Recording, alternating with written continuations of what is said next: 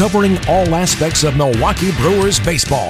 It's time for Brewers Extra Innings, the podcast. Here is your host, Matt Pauley. And we do welcome you into another edition of Brewers Extra Innings, the podcast. My name is Matt Pauley. Thanks so much for being tuned in with us this evening as we've got another jam-packed edition of the program coming your way. As always, encourage any feedback that you might have, whether you got some comments on just the general podcast or you want to comment on something that we talk about during the program. Always welcome you to tweet at me at Matt Pauley Radio. That's MattPauley Radio. And as we get closer and closer to Brewers season and into the Brewers season, you're going to see a ton of tweets from me about the Brewers on a just about everyday basis. So if you love the Brewers and if you're listening to this podcast, pretty good chance that you do. In all likelihood, there'll be something at some point that you at least get a kick out of there on the Twitter. But more than anything else, I just enjoy being able to interact with some of you folks who have taken the opportunity to do so after listening to one of the programs. Here's what we've got on tap today. I have a couple good interviews this week. Always enjoy the interviews. All of our interviews have been good, but we got a couple good ones coming up today. Brad Ford's going to be on. He is from Disciples of Uecker. He is a blogger for the Disciples of Uecker website, and that will be part of our social media roundtable segment. And then we're going to do something a little bit different this week on our Down on the Farm segment. Over the last few weeks, you've heard us talk to all the full-season broadcasters. We've hit the Timber Rattlers and the Mudcats, the Shuckers and the Sky Sox. We've gone through them all, and we're going to rotate back through those guys here sooner than later, and they're going to be a normal part of the program going forward. But quite honestly, not a whole lot has changed from a minor league standpoint since we talked to those guys. So what we're doing this week when we go down on the farm, we're going to welcome in Bobby DeMuro. He is the founder of Baseball Census, which is one of the newest organizations out there really doing baseball prospecting and breaking down all the prospects and just everything that you see.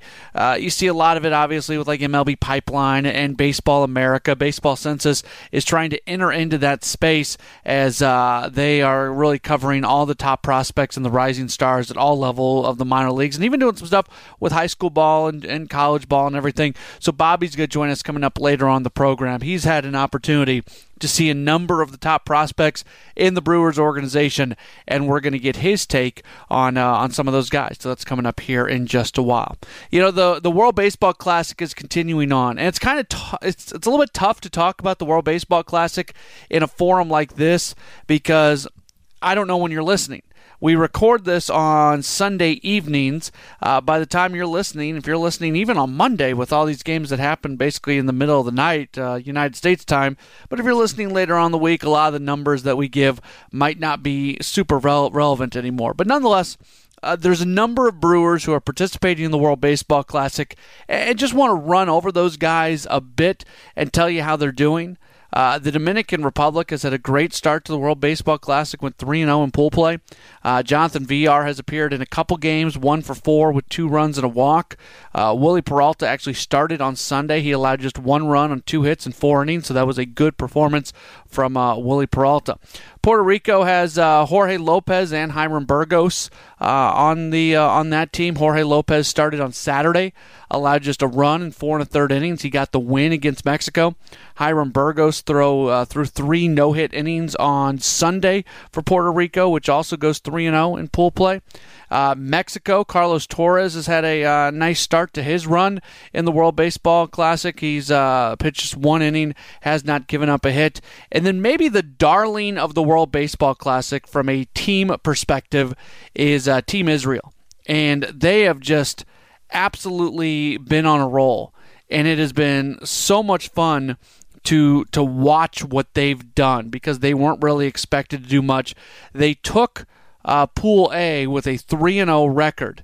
And Cody Decker, another individual, another Brewers minor leaguer, so far for him, 2 for 10 with a run scored. But you get the sense that a lot of people are very excited for what's going on with Team Israel. They're 3-0. In case you did not hear, the United States did defeat Canada on Sunday, so they finish Pool C play with a 2-1 record, and they do do advance to the next round, and we'll see how that goes moving forward. So that goes into there's another round of pool play in Tokyo and in San Diego.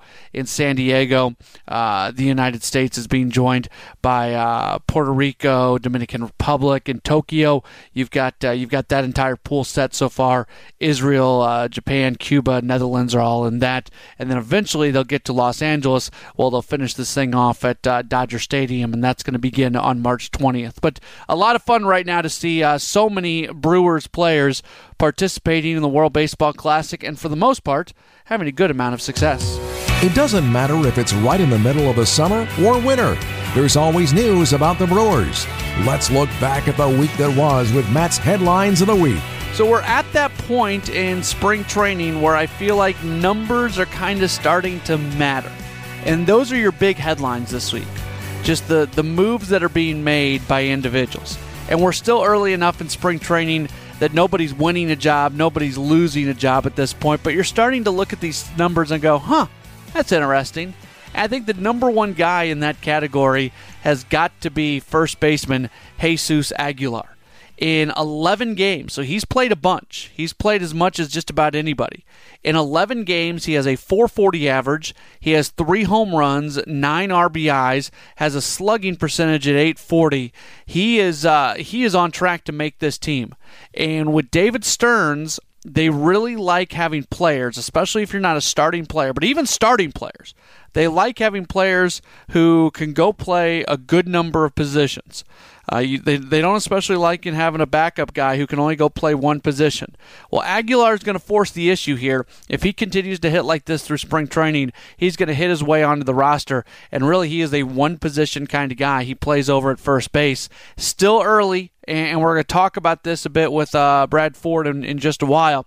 Still early, but you look at the numbers that Eric Thames is putting up, and he is struggling so far in spring training. In his 10 games and 24 at-bats, he's got a .167 average, doesn't have a home run yet, has only driven in 1 run. I don't think Jesus Aguilar is going to take over first base or win a first base job that we didn't even know that a job was kind of on the line for. But watching this as it moves forward is something to keep an eye on. And if the numbers continue to play their way out this way, and we're still talking about it 2-3 weeks from now, then all of a sudden maybe it does become a bit of an issue. Last week we talked about Scooter Gennett. He got banged up. And when it happened, his last game that he had appeared in was all the way back on March 2nd. That was last Thursday. And he made the comment that it's not even worth talking about, not worth writing about. He was going to be fine. Well, it took him a while to get back into action, and he finally was back in the game on Sunday. Against Cincinnati, he goes 1 for 3, but he plays second base, and that was the first time he had played second base during all of spring training. He had specifically been working between third base and left field during that time, so plays second base for the first time, and he's another guy to keep watching for because if he continues to put up the good offensive numbers, you figure they'll find a place for him on the roster. Each week, we're going to continue to look back and see who has done what in terms of trying to go and win a starting pitching position. And I think this week, both Jimmy Nelson and Chase Anderson certainly helped themselves out. We'll start with Jimmy Nelson. He got the start on Sunday against Cincinnati. He went 3 scoreless innings with just 1 hit, but more importantly, 4 strikeouts and no walks. And Nelson, again, there's so many guys competing for these spots. I think there's 4 guys competing for the back 2 spots of the rotation. I've said this before. I'll continue to say it. You've got a starting rotation who I think you can pencil in Junior Guerra, Zach Davies, and even Willie Peralta. I know a lot of people like to put Peralta in the category of kind of competing. To me, he's in.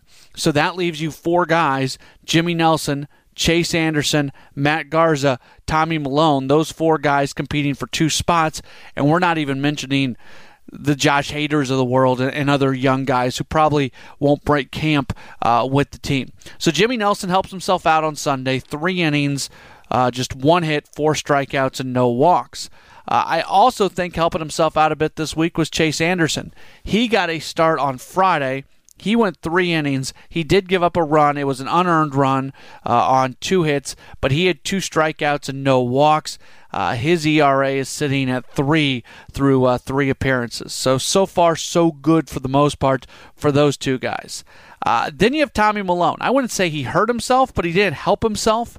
He also appeared in a game on Friday as against the White Sox. That was a split squad day, so he started that game. He went 2 2/3 innings. He gave up 2 runs on 4 hits, no strikeouts, no walks. Not horrible. But those were the first runs he'd given up.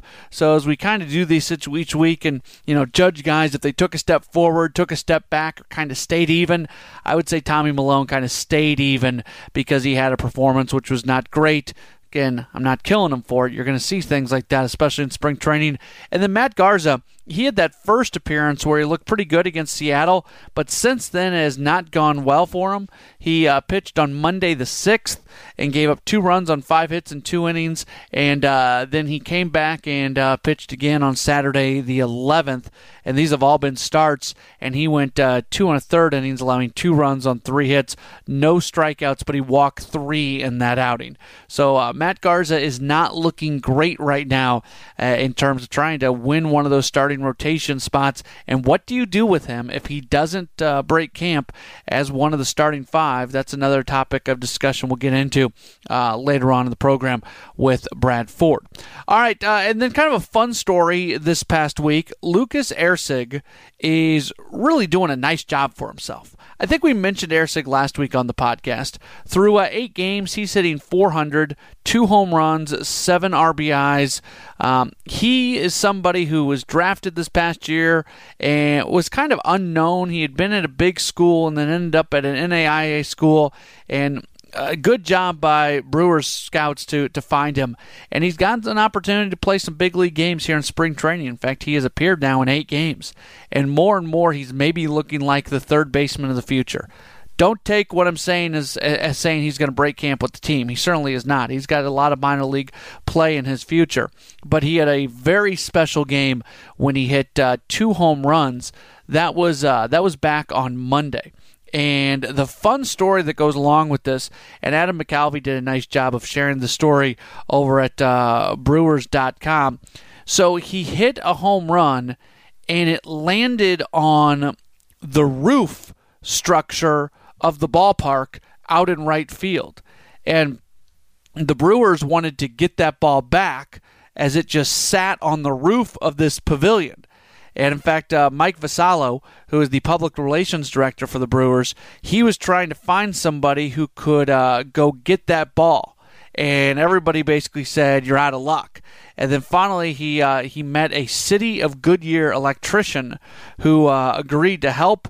And they got out a ladder and they climbed to the rooftop and they were able to come down with the baseball, and then the baseball was delivered to Lucas Erceg. So just a fun story this past week, and you can read the whole thing. I think there's even a video up if you want to check that out for yourself over at Brewers.com. After every Brewers game, signing an announcement, bloggers and podcasters hit the web to give their take. Now we bring them all together. It's the Social Media Roundtable, and it starts now. Brewers Extra Innings, the podcast, does continue on, powered by WTMJ Mobile. Indeed, it is time for the Social Media Roundtable right now. Very happy to welcome in Brad Ford. You can read him at Disciples of Uecker. You can follow him on Twitter at BrewCrewBlue. Say that 3 times real fast. Brad Ford joins us. Hey, Brad, how are you doing today? I'm doing great. Matt, how about yourself? Doing all right. A lot of things to talk about as spring training continues on. Let me just start this with a very kind of general question for you. As we're a few weeks into spring training, what's maybe the storyline that you've most been watching throughout this whole process? Well, there's one big one, and it's what are the Brewers going to do at starting pitcher? They have some veterans that have been there for a while, and you kind of expect to really get the starts, but then they have some younger players pushing those veterans. So you have players like Matt Garza, who right now is having a pretty rough spring. But then you look at the other starters, where Chase Anderson is a veteran who's a little bit more affordable than Garza, doesn't have the money tied up. He's having a pretty good spring. You have rookies like Josh Hader, who, again, is having a pretty good spring, but you expect kind of start at AAA and come up in that emergency case, but if he continues pitching the way he is, it's kind of hard for Craig Counsell and the Brewers staff to deny him that opportunity. So it's just interesting seeing how that's playing out right now. You mentioned Matt Garza, and in 3 games and 5 1/3 innings, he's given up 4 runs on 9 hits. We're recording this interview on Sunday night, so for people who are listening to it maybe later in the week, those numbers might be a little bit different. But through Sunday's action, that's where he's at. A week ago, I kind of felt good about Garza being one of these guys that was going to be in this spot, but are we maybe moving towards a position where the Brewers are just going to have to cut ties with Garza, knowing they're going to have to pay him out this year? Yeah, well, that's one question I've been asking a lot this spring. I know a lot of Brewers bloggers and beat writers are hesitant to say that they'll make such an aggressive move. But they've done things like this in the past. Granted, later in the season, they cut Suppan after a really horrid start in the last year of his contract. They cut Randy Wolf in the middle of the season after he had a horrible half season. And both were owed, double-digit millions like Garza. So, but right now, you're not using that money on anything else. The Brewers have a lot of budget to work with. Yes, they'll just be wasting money, but it's not like they're wasting money that they would be using on another player. Whereas Garza has shown before that he's not really willing to step into a bullpen role. So what else do you do with him if he's a detriment to your starting rotation? So I think it's going to be really telling of the David Stearns era to see where they go with that. And, I mean, this is one of the, aside from a few of the rookies coming up, one of the last big landmarks we have from Doug Melvin, probably the biggest free agent signing he made before stepping down. Yeah, you kind of answered what my next question was going to be, but I think it's worth kind of circling back on, because all those things you mentioned before, whether it was Suppan or Wolf, I mean, that was all Doug Melvin. So it's tough to completely compare those situations to this one because you got a new guy making decisions. Is this going to be a decision with Garza? Let's assume that he doesn't come around in spring training, and he obviously is not one of the top 5 starters. Is what they do with Matt Garza kind of help us to see, make predictions in the future when they've got maybe situations like these with David Stearns? Definitely. It'll definitely be something that tells us what his mindset is when you have a lot of money tied into a veteran and the younger players pushing him for that position. So it'll be one of those things where it's really interesting to watch because for, future's sake, it'll tell us that. But it's kind of weird because I'm not sure David Stearns will be in this situation again where he'll have veterans eating a lot of money. And, I mean, he'll get to make the decision on players. He might be a little bit more connected to players where, because he's not the one who signed Garza, he might not be as connected to the idea of keeping him. But I definitely think it's really telling for him as a GM to see how he's willing to handle his budget and his money in order to get the right players in the right spot. Through spring training games of Sunday, Jesus Aguilar, 440 average, 3 home runs, 9 RBIs, 500 on base, 840 slugging percentage, OPS 1.340. Eric Thames has played in 10 games, 167 average. The numbers just aren't there. I don't have to go through all his numbers. I'm not trying to kill the guy, but are we at the point yet where it's starting to turn into a competition over at first base? I just really don't think it will.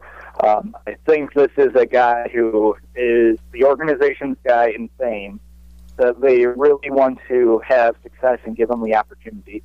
Because, I mean, they just signed him for 3 years. Not that big a contract, probably, or pretty close to what they're paying Garza altogether. So if they cut him loose, I mean, you're on the hook for about the same amount of money. But breakouts in spring training and failures in spring training are kind of hard to judge. They always tell you, you can't, it's numbers that you should really push to the wayside because of players working, and especially veterans working on particular parts of their games to try and build strength. And right now, Aguilar might not be working on anything, just trying to impress and crushing early fastballs. So that's not necessarily the case, especially with the way he's walking. But it's always something a little bit behind the scenes, although I'm really happy with how he's performing. But I think before he gets playing time, he'll need to do it in the actual season, and Thames will have to keep this streak going on.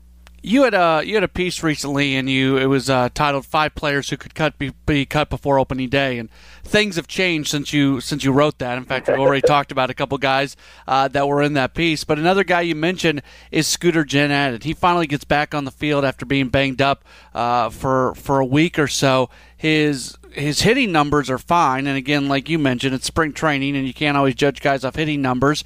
He's at times looked good in left field, at times has not looked good in left field. He's played a little bit of third base and has been okay. What's your takeaway on what's going to happen with Scooter Gennett? Right. Well, in that article, I thought, he was kind of going to get pushed out. But right now, I think he's, like you said, he hasn't looked great in left field, but he's picking up a little bit more quickly than I expected. Some of the infield actions when he was playing shortstop earlier in his professional career are clearly transitioning and helping him for third base, where you don't have to be as mobile, but you still have some of the same movements. He has a decent arm there to get it over to first. And I've really been happy with how he's been performing. And I think as long as you don't see any really horrible holes in his game, they're going to keep him on as a left-handed at bat on the bench. Clearly, my 5 players that could be cut by opening day isn't shaping out quite the way, but that's the fun with think pieces before action gets underway. But he's actually, like you said, he had the 10 days off. He looked okay in limited action, and I really think that the organization is just going to hold on to him for the time being, and he's more likely, in my mind, a non-tender candidate going into next season. We continue to talk with Brad Ford. You can read him at disciplesofUecker.com or follow him on Twitter. He is at Brew Crew Blue. Say that 3 times real fast, as I said earlier when I was introducing him. That's hard to say. That's not great for radio interviews, Brad. Right. Well, I see. And when I made it, I wasn't thinking about it. I was just trying to lead Bobby Blue. And at that time, I was very passionate about the Cubs-Brewers rivalry.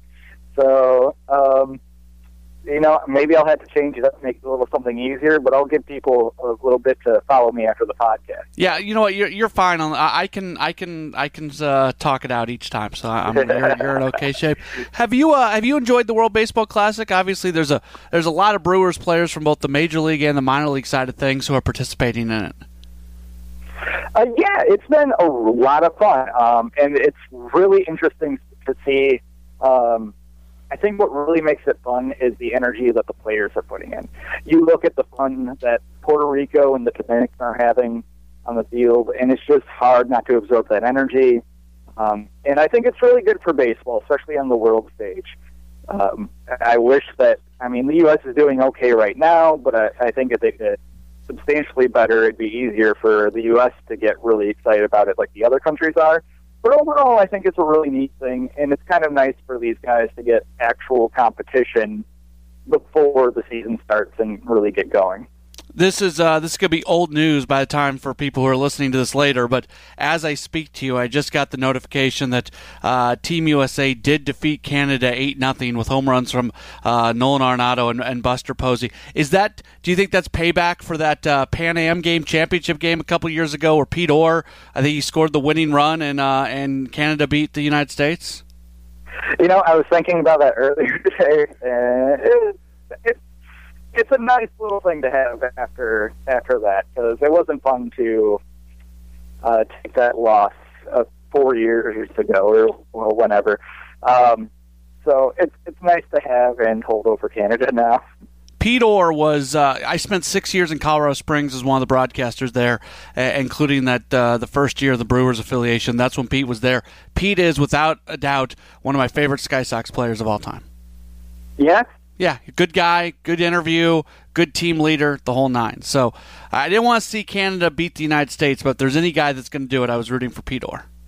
Yeah, and it's always nice when it's a member of your organization. It's like, if Mexico's playing and Carlos Torres gets to save against, the U.S., I'd rather it be a Brewers player that I'm cheering for and get that little bit of Brewers pride. It makes the blow here.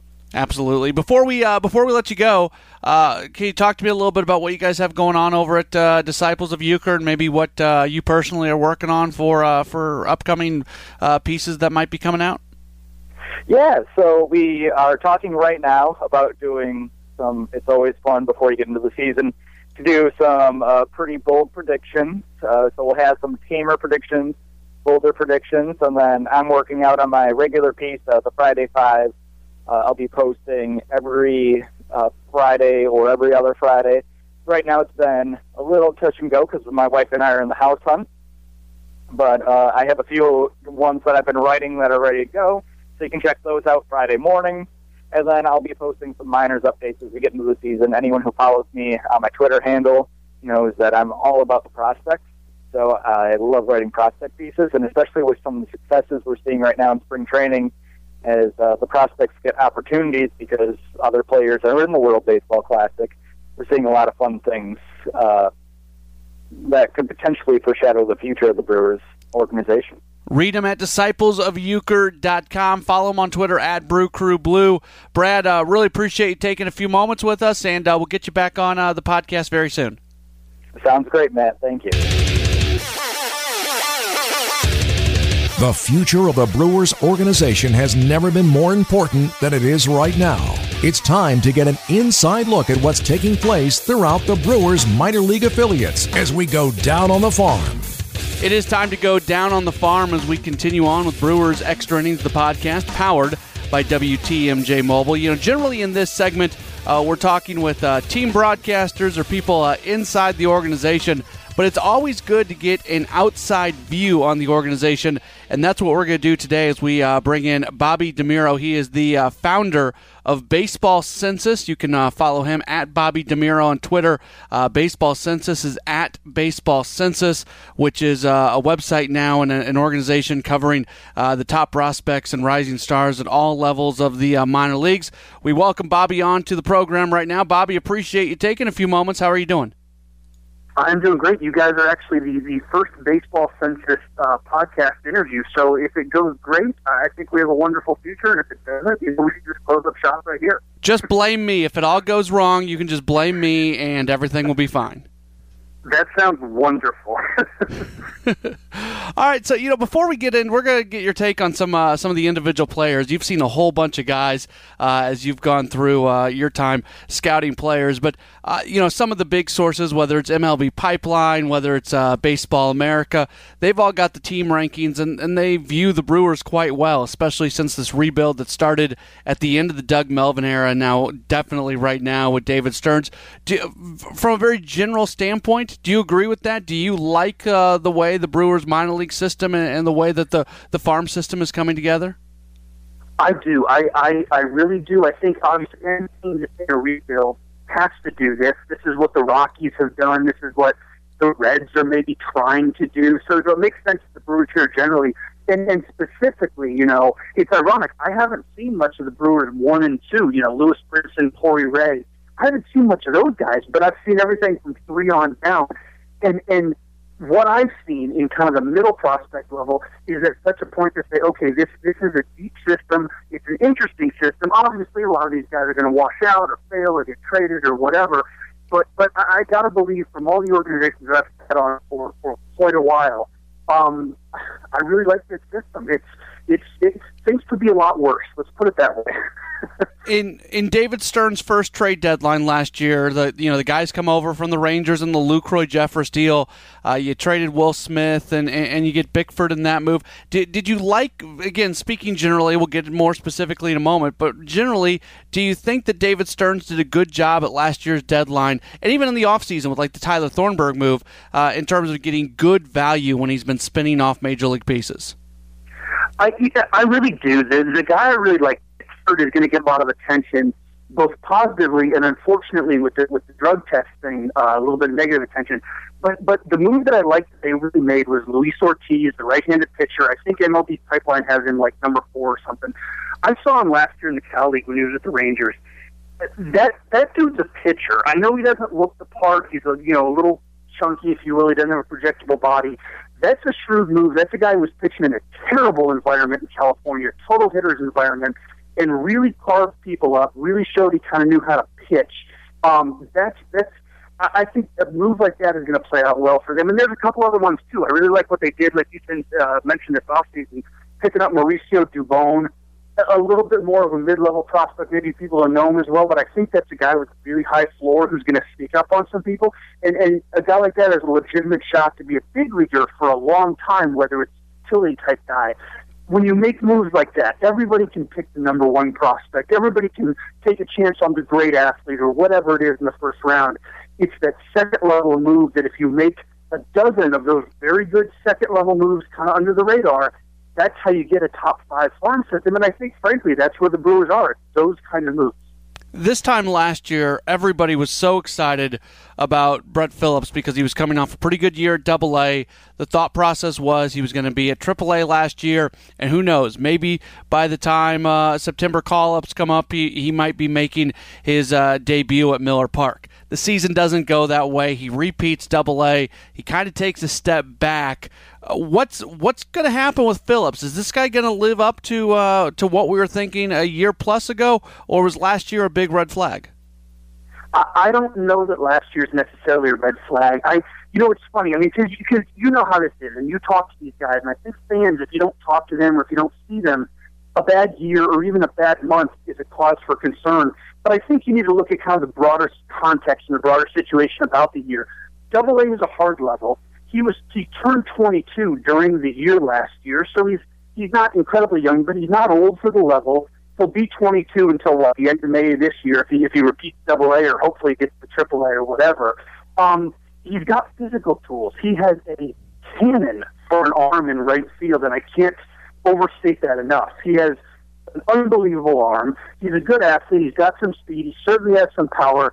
And I think with him specifically, with Phillips specifically, and Brewers fans are going to find this out, not that it, necessarily matters for wins and losses, but one of the nicest guys, one of the funniest guys, one of the best attitudes. And if you're talking about a guy who's going to get a little adversity thrown his way, I'm not too worried about it in that regard because he's the kind of guy who's going to be able to take it. Now, if he has another terrible year, okay, sure, maybe we need to worry or maybe there's something else going on or maybe the projections are wrong. I mean, don't get me wrong about that.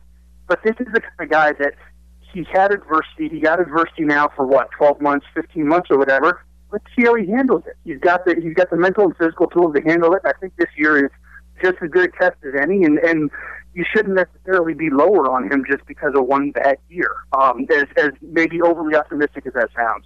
I don't know if you follow Tim Dillard on Twitter, the pitcher who's a veteran guy. So if he comes to AAA this year, it'll be Tim Dillard, Cody Decker, and also Brett Phillips in the same clubhouse. There could be some great videos coming out of that threesome right there.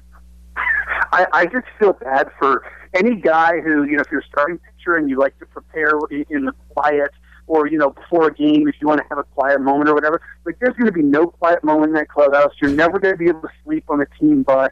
That's like Practical Joke City, right? Those three guys together are going to be – you're going to have to split them up like in elementary school. Absolutely, absolutely. We're very happy right now to be able to continue our conversation with Bobby DeMuro. He is the founder of Baseball Census. Follow him on Twitter at Bobby DeMuro, and Baseball Census is at Baseball Census, also available online at baseballcensus.com. There was so much excitement in the state of Wisconsin last year with what was going on in Appleton at the end of the season with the Timber Rattlers, as they made just a great run in the postseason.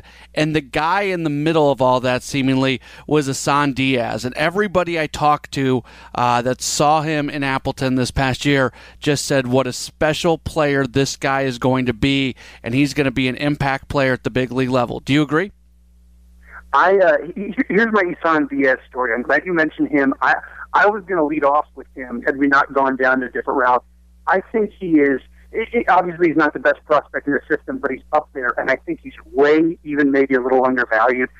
In the Arizona Fall League last October, night game at Salt River, there's about 15 people in the stands. Everybody, every bat that cracks, every hit that anybody has is reverberating around the stadium.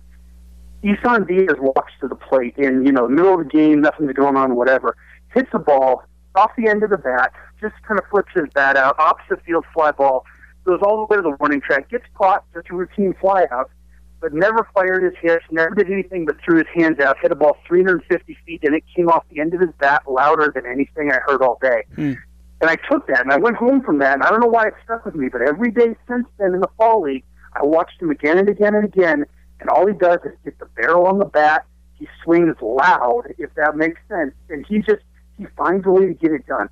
I really, really like him as a ball player, and maybe that's a simple evaluation of him, but by God, he just finds a way to put the barrel on the ball, and every time he's up, something happens, and it's loud. That's exciting for Brewers fans. To kind of go off of guys for a second, that shows that there's guys at the AAA and AA level that are going to be in Milwaukee at some point over the next couple of years. But this farm system is deep, and you've got these guys at Single A and guys who were even playing short season ball last year. It seems right now, and we all know that prospects can always flame out, but as it sits right now, there's not just a stacked, single level of this farm system. To me, it seems like it's pretty even throughout. And that's, I think, the thing you want. You want to get the best athletes at every level, and you want to project them as best you can as athletes. Diaz may not be a shortstop of the future or whatever because of whoever else is in the system. Dubon might work as a utility player because of whoever else is in the system. But coupled together, Dubon was very well regarded in the Red Sox system. He comes to Milwaukee, and he's kind of middle of the road in the top 30. That says something. That says a lot about how deep the farm system is in general. And if you take that and you have a deeper farm system and only a certain amount of those guys work out, and you get a Diaz and you get a Dubon, you're doing pretty well for yourself. I would imagine. I mean, we'll see. Ultimately, the test of time will be 4 years from now, but we'll see what happens. One of the areas in the farm system that's not deep. I mean, there's a million outfielders, there's a million middle infielders, there's good pitching in there. But from a catching perspective, that's probably the one area in the organization that there's not a lot of minor league depth. Jacob Nottingham is one of those guys in there. Does he have a chance to be a major league everyday starter, or are you thinking that the Brewers eventually are going to have to go somewhere else? I am probably higher on him than most people. This is not to say that I think he's necessarily an all-star or whatever. I just I watched him a lot in the fall, and I probably saw him catch 20-something games in the fall. The power is unquestionable, obviously. The guy can hit the ball a long way. He's going to strike out a lot. That's modern baseball. That's okay to a certain degree. The thing that I noticed, behind the plate, everybody criticizes him behind the plate. He's inconsistent and this and that. I don't know if it's inconsistency so much as it is youth and a lack of focus and just having to adjust to different pitchers at different levels and getting thrown around. We forget. He's with the Astros. He's with the A's. He's with the Brewers. He goes to the fall league and catches new pitchers. Everywhere he goes, there's an adjustment period, a learning curve. Give him a couple of years to find a home somewhere, and the results have to come. There's no question.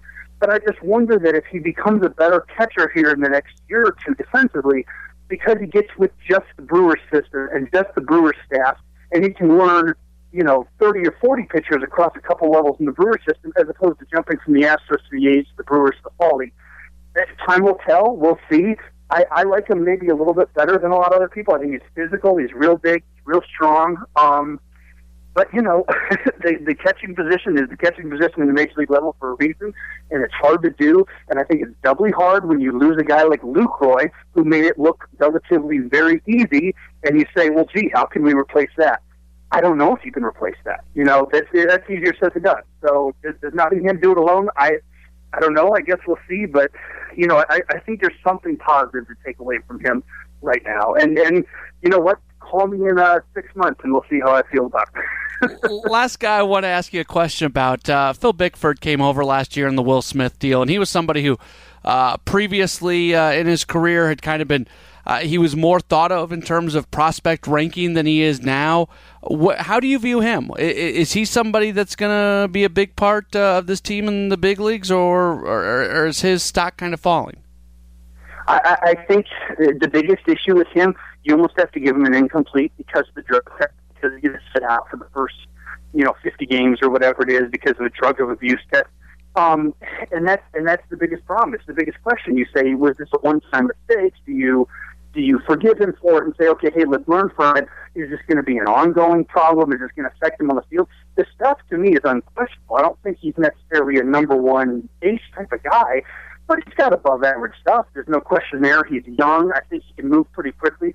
He's only ever succeeded as a starter. I really liked him in San Jose. When he was with the Giants last year, I thought he was throwing the ball real well in San Jose before the trade. But, you know, can the kid stay out of his own way? I think you ask that about a lot of kids. It just gets magnified when you ask it about a first-round draft pick starting pitcher. So I think he's another incomplete guy. And I think maybe we have to see, you know, at the end of this year, or if he goes to the fall league next year because he needs innings, we'll know a lot more about him come October or November and say, okay, you lost the first 50 games of the year. Now how do you respond? How do you adjust physically and mentally? Are you mature enough to put this behind you as a 21-year-old kid? You know, I think this year's a big year for him. Bobby DeMuro joining us. He's the founder of Baseball Census. Baseball prospecting, Bobby, has become a very kind of busy space in the last 10 years. Can you talk to me a little bit about what you guys are doing at Baseball Census that's quite honestly, you know, maybe different from what some of the other sites are doing? Yeah, you're telling me about this place being busy. I think the value that we offer is we have a lot of visuals. We have tons and tons of video. Check back in the next few months if you're a Brewers fan, if anybody's out there listening. We'll go to Rookie Ball up in Montana. We'll go to AAA in Colorado Springs, and we're going to get video of every single guy we see. We have videos, photos, interviews with people. A lot of prospecting is a lot of scouting and writing reports, and that's valuable. And it's very valuable if the report is coming from somebody you know. But I think our difference, or our main difference here as we kind of grow, is not only are we going to tell you what we think and kind of what we see and whatever, we're going to show you. We're going to show you 15 at-bats from this guy, or a weekend series from this guy, or here's, you know, Phil Bickford throwing 3 innings. Here's video of the whole thing. And I think that's valuable because whether you're a fan or a reporter or a scout or whatever, the visuals make a difference. The visuals help make up our minds, and you know the numbers and the stats are valuable, but I think they only take you so far. To go back to Diaz, that story about Diaz, how loud he is hitting the ball, you don't get that if you just look at the stats. You know, take it for what it's worth, take it for a grain of salt or whatever, but those are the kind of things I think you observe with video, and you know, maybe that's a differentiator for us, or maybe I'm just crazy and we'll be out on the street soon. I guess we'll see. It depends on you and this podcast, right? Yes, everything is on me. There's so much pressure right now. I'm trying to handle it. Last thing for you, and this going off to something different for just a moment, but you've got a book that's going to be coming out, We As Blaze, and it goes on. It looks at the final season of the Bakersfield Blaze, and I think for those of us who are connected to minor league baseball, that was something that a lot of us were kind of keeping an eye on last year. And I remember when that final game was played, all the stuff I saw on Twitter, and I've had friends who have been in that organization and everything. I think this book is just it's very soon to releasing. What can people expect out of this book? Yeah, it is. It'll be minor league opening day, the 6th to the 7th, whatever it is. There'll be an e-version, like a Kindle version, and a paperback version on Amazon and stuff. But it is, if you kind of hit the nail on the head, if you're a minor league baseball fan to any degree, it doesn't matter if it's the Brewers or the Mariners, which is who the Blaze were affiliated with. It doesn't matter what the team is. This is a look into what life is actually like in the minors and what life is like, to be frank, in the worst minor league location in all of professional baseball. It didn't get any worse logistically than Bakersfield and High Desert, the two teams that contracted out of the Cal League. They left for a reason. That reason is exemplified in pretty much every page of this book. And I think it's a look at kind of the way minor league baseball used to be. And in some ways is romantic and sort of, you know, wistful about how it used to be and how we wish it were, you know, that way again. And in some ways it's very honest to say, you know, Bakersfield was an awful place, and here are some ridiculous things that happened there, and you know, you can't get this anywhere else. So it should be interesting, and the stories are good, and I'll be interested to hear what people say about it. I think it's kind of a universal baseball Americana type thing that you read it no matter what fan you're a team of or whatever. You read it and you say, man, you know, those poor Bakersfield Blaze. Make sure to follow Bobby DeMuro on Twitter. It's Bobby, DeMuro. That is his Twitter handle. Bobby, thanks so much, and I'm sure we'll be talking again in the future. Yeah, I was going to say, I'll be in Colorado Springs in Montana this summer, so let's talk again in September, and if the website is a success, I will give you all the credit, and you know, you can bask in that glory. I've got that on tape. I may replay that for you when we're talking in September. That's just fine. Thanks, Bobby. Awesome, thank you. Bobby DeMuro joining us, the founder of Baseball Census, and we appreciate him taking the time with us today here on Brewers Extra Innings, the podcast powered by WTMJ Mobile. My name is Matt Pauley, starting to wrap up this edition of the program. Again, if you've got any comments either on the podcast generally or want to comment on anything that we got into during the course of the program, always encourage you to tweet at me at Matt Pauley Radio. That's MattPauley Radio. And always like talking Brewers with people who enjoy talking it. So we'll talk it. That's what I'm saying. I don't have to just talk on this and on the radio. We can talk on Twitter and get into a good number of things. So feel free to join me on Twitter and join the Brewers conversation. Coming up this week, here is your Brewers broadcast schedule as we continue to somewhat amp up the spring training games that we are going to have on the radio over at 620 WTMJ. This week we will have games on Tuesday, Thursday, Saturday, and Sunday. Tuesday against the Cubs, Thursday against Arizona, Saturday against the Cubs, Sunday against San Francisco. Broadcast start times for all four of those games will begin at 3:05. In terms of the schedule for the week for the Brewers, they will start it on Monday. Obviously, they have a full slate of games, no off days this week.